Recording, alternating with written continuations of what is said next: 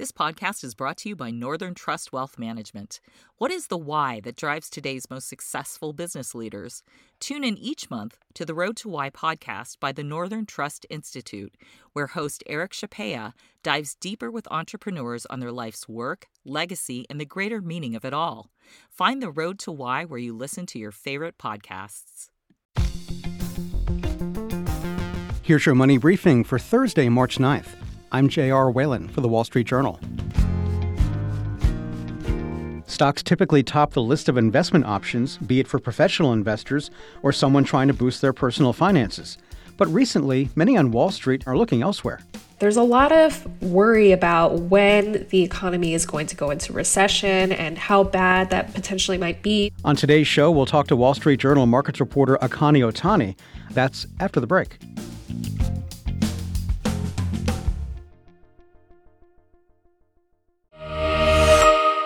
This spot is brought to you by Eaton Vance, the symbol of advanced investing. What's inside your ETF? With Parametric Equity Premium Income ETF, you know. Inside, you'll find institutional expertise from a specialized team with deep derivatives experience. Get to know what's inside PAPI, the symbol of alternative income, at eatonvance.com/symbols. Before investing, prospective investors should carefully consider the investment objectives, risks, charges, and expenses. The current prospectus contains this and other information and is available at eatonvance.com. Read the prospectus carefully before investing. Not FDIC insured. Offer no bank guarantee. May lose value. Not insured by any federal government agency. Not a deposit. Investments involve risk. Principal loss is possible. Distributed by Foresight Fund Services, LLC.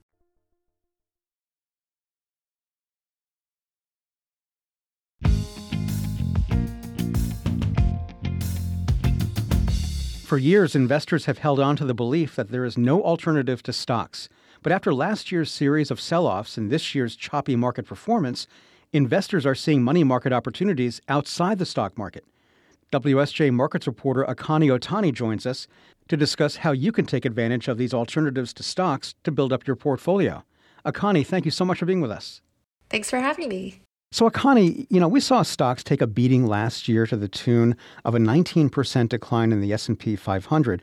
Then they got a bit of a bounce at the start of this year.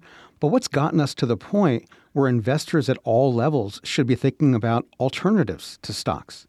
Well, JR, I think there's two main factors driving that shift in mindset.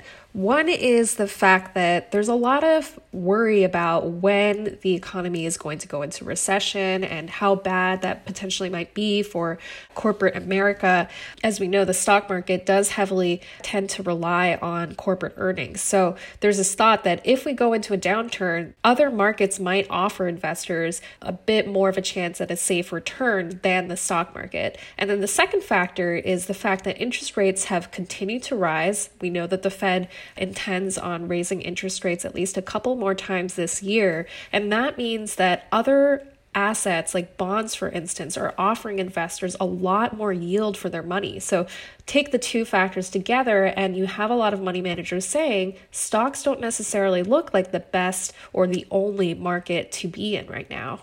But if stocks have come down in value, wouldn't it make sense to maybe jump in and grab a bargain? You would think so, but a lot of money managers actually say the stock market, especially in the US, still doesn't necessarily look cheap. So, of course, yes, the S&P 500 had a terrible year last year.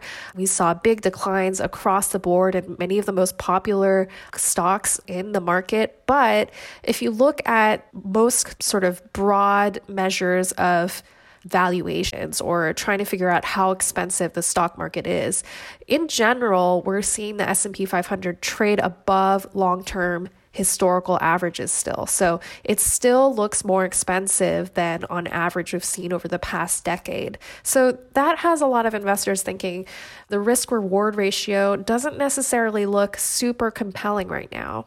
All right, so let's talk about what this means for people with a nest egg that includes stocks and perhaps a retirement account. You mentioned bonds. And what types of alternatives to stocks, including bonds, have gotten investors' attention? And how could someone with a portfolio consider changing the blend of the assets that they have?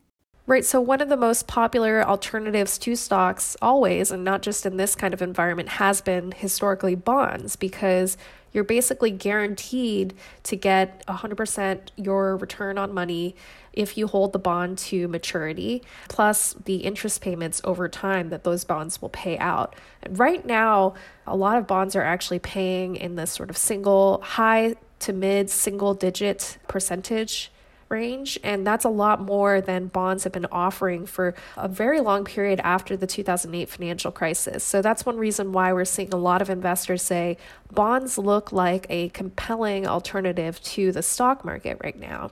And then another area just generally that investors have seen some interest in investors among is emerging markets. So we're talking about markets where the economy is still developing. So big emerging markets tend to be like China, a lot of countries in Africa, a lot of sort of your South Asian economies. And investors are saying that stocks, bonds, real estate, things in those markets are looking a lot more compelling as well. So for somebody who doesn't trade for a living, doesn't have a stock trading degree, is there a simple way for them to take advantage of those types of investments? So what I've been hearing from a lot of financial advisors and investors is that it's never wise to completely pull out all of the money that you have right now and then go like 100% into a different market. It's more about gradually shifting the mix of assets that you have. So maybe right now you're 60% in US stocks and 40% in US bonds. Well, one type of shift that we've been seeing is some investors are recommending their clients shift that 60% in US stocks. So maybe they're more like 50% in US stocks and 10% in emerging market stocks. We're talking gradual shifts like that. Another common shift that we've been seeing a lot of investors talk about is putting a bit more money into cash, which is interesting because, again, for many years after the 2008 financial crisis, it kind of seemed like a loss to just put your money into cash and essentially earn no money on that at all if it's sitting in your bank account.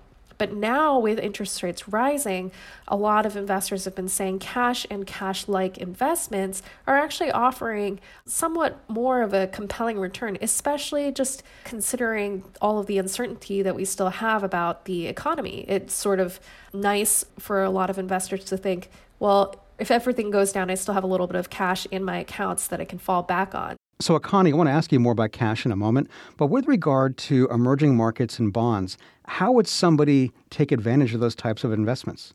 Well, I think one of the easiest ways for individuals to get into investing in general is ETFs and mutual funds. Of course, you could always theoretically just go into individual securities. So you could look up, let's say, an electric vehicle maker in China and just purchase shares of that company yourself. But it tends to be easier for folks who don't have a day-to-day focus on trading to actually just invest their money into broader funds. So these are sort of run by institutions and fund managers who handpick what's going into these funds, in the case of mutual funds, and they sort of take care of portfolio selection for you. All right. And now regarding cash, we often hear about the benefits of looking into stocks with strong dividends as a way to make money in the market. Why has that particular approach lost some luster, and where could an investor look to generate some cash?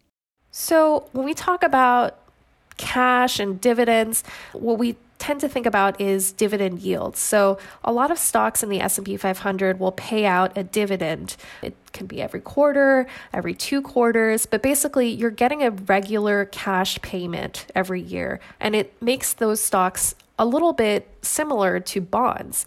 For a very long time after the 2008 financial crisis, because interest rates had hit rock bottom, sometimes you could get dividend yields from stocks that were actually a lot better than what you could get from, say, treasury bonds or treasury notes. But now the opposite situation has materialized, where on average, a stock in the S&P 500 will offer a dividend yield of about 1.7%.